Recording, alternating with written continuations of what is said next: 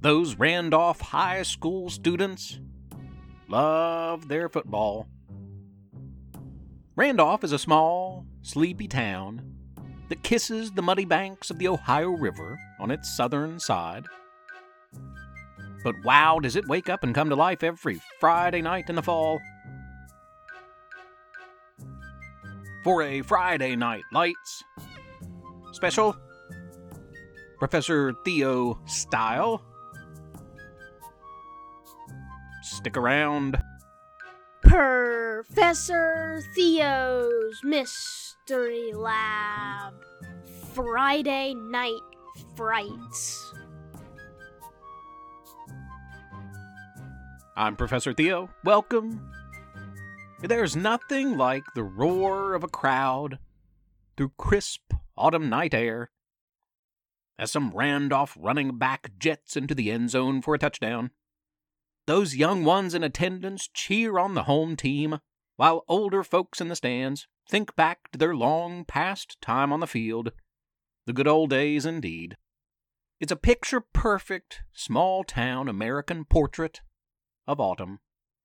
If you can hear it, and you can feel the anticipation before the big play, hear the marching band, the smell of the hot dog vendor, or Mrs. Simpkins' pumpkin spice coffee wafting in your direction, you know what I'm talking about.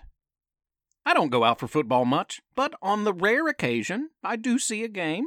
I enjoy it. The best nachos are always at football games for some reason, and the popcorn and pizza and candy.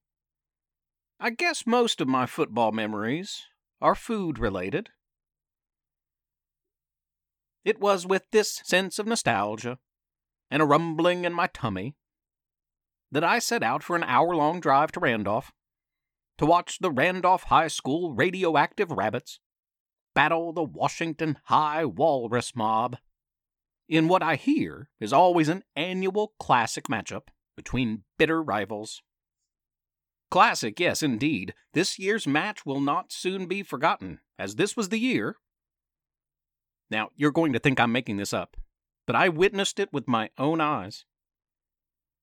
This was the year something that had never happened before, in Randolph or anywhere as far as I know, happened.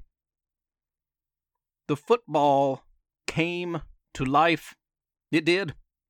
That brown oval piece of air-stuffed leather had had enough of being tossed, spiked, kicked, and dropped about, I guess. I don't know. I am simply making an inference based on what I observed. But it came to life, and it was angry. Those white laces transformed into sharp teeth that bit viciously at the quarterback. An unfortunate junior who had never been trained for this.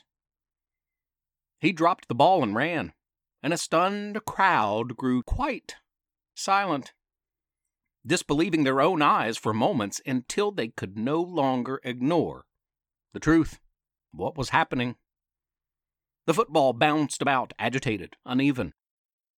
Anybody who got close to it, many players tried, the ref too. Anybody who got close got snapped at by those white leather teeth that eventually opened wider and wider to reveal a big mouth. The thing seemed to be searching for something. That football propelled itself into the air, high above the heads of the now terrified crowd. It hovered above us momentarily before dropping down and stealing a quick sip of Mrs. Simpkins' pumpkin-spiced coffee, a bit of some rando's corn dog, and some of my popcorn. The thing had eyes now, and it seemed to wink at me as it did this. Panic followed. Somebody screamed. And then many people screamed. And then the football screamed.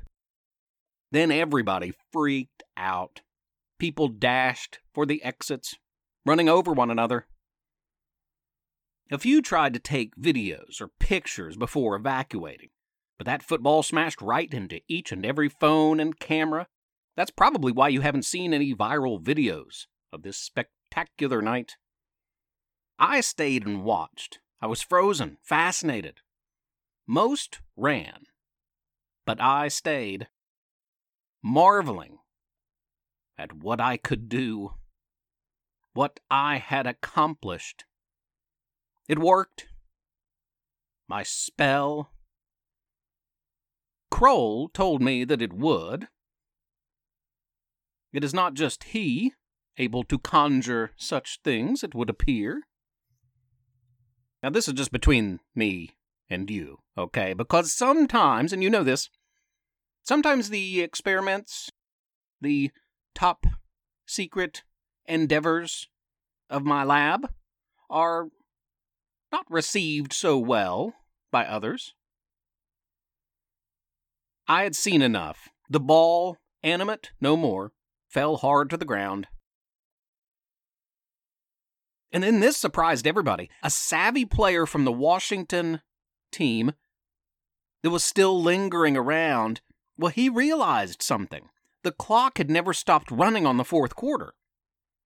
All of this had happened in a matter of a couple of minutes, but the game was technically still going on. Well, that player whipped up the ball, very cautiously, and ran it into the end zone for a touchdown as the game's final seconds ticked down to 0. Washington had won. And for the first time in 3 years, Randolph had been on a roll in recent seasons. Players who had scurried off the football field into their dressing rooms came back, realized what had happened, and began to celebrate or pout, depending on, which team. I just smiled, finished off the last few bites of concession stand food, gathered my belongings, and headed calmly to the exit. Now, if you see me at a football game, don't fret, don't be afraid.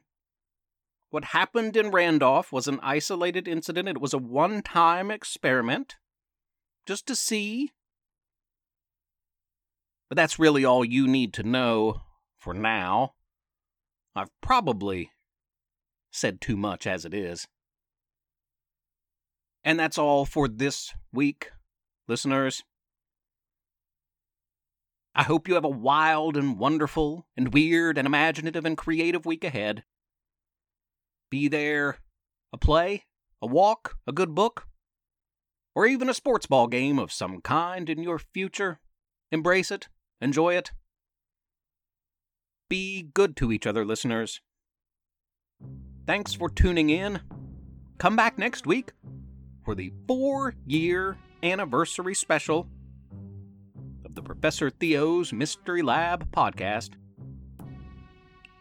Professor Theo's Mystery Lab is written and read by Jonathan Joy And Levi Joy. Please rate and review the podcast on iTunes. Spread the word. Tell a friend. If you don't, Professor Theo might zap you into a video game. If he could do that type of thing, I mean.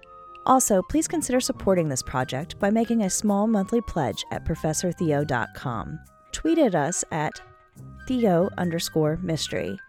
Thanks for listening.